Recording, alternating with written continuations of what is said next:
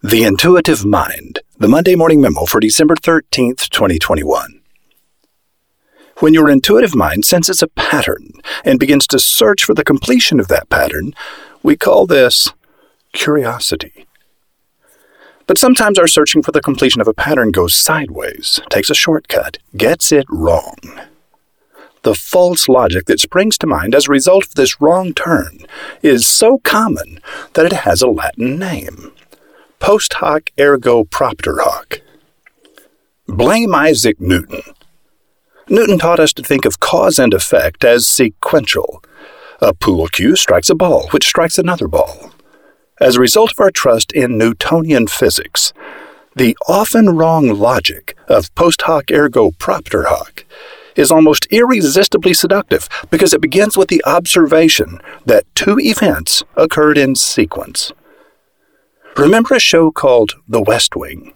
CJ, on your tombstone, it's going to read post hoc ergo propter hoc. Okay, but none of my visitors are going to be able to understand my tombstone. But it means one thing follows the other, therefore it was caused by the other. But it's not always true. In fact, it's hardly ever true. We did not lose Texas because of the hat joke.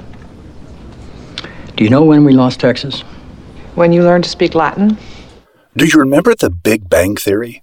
In a 2009 episode, Sheldon Cooper was speaking to his mother on the phone. The Arctic expedition was a remarkable success. I'm all but certain there's a Nobel Prize in my future. Actually, I shouldn't say that. I'm entirely certain. No, Mother, I could not feel your church group praying for my safety. The fact that I'm home safe does not prove that it worked. That logic is post hoc ergo propter hoc. No, I'm not sassing you in Eskimo talk. Similar to post hoc is the broken logic of simultaneous occurrences. Cum hoc ergo propter hoc. With this, because of this. The bigger a child's shoe size, the better the child's handwriting. Therefore, having big feet makes it easier to write. The mental sleight of hand of post hoc and cum hoc are what make advertising and conspiracy theories so easy to believe. At Ward Q Normal writes, "The trouble with conspiracy theories is that a lack of evidence is taken as proof that the conspiracy is everywhere. This is like thinking that the reason you never see elephants hiding in treetops is because they're good at it." Seeing patterns where they don't exist can be costly and dangerous. But still, I am wildly in favor of curiosity. Zora Neale Hurston wrote, "Research is formalized curiosity. It is poking and prying with a purpose."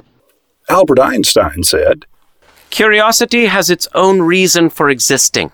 One cannot help but be in awe when he contemplates the mysteries of eternity, of life, of the marvelous structures of reality.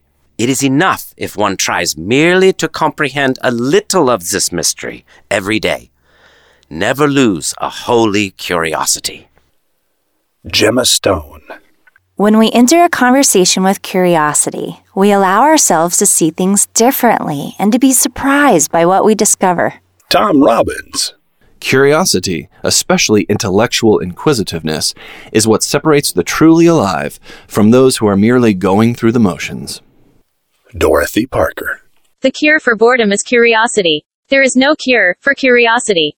And none other than Daniel Boone. Yes, that Daniel Boone said, "Curiosity is natural to the soul of a man, and interesting objects have a powerful influence on our affections." Like I said, I am wildly in favor of curiosity. If I could, I would inject it into your arm with a needle. Curiosity will take you on trips like no other drug. Roy H. Williams. Today's workforce is no longer white, male, straight, able-bodied, Christian, and upper-middle class. So why do so many companies continue to design their systems, processes, products, and services as if it were? Listen and learn as Minal Bopaya, an expert in diversity, equity, and inclusion, calls, quote, bullshit on the traditional ways of treating employees, quote, equally. Prepare to be fascinated, captivated, intrigued, and outraged as Minal Bopaya schools roving reporter Rothbard at MondayMorningRadio.com.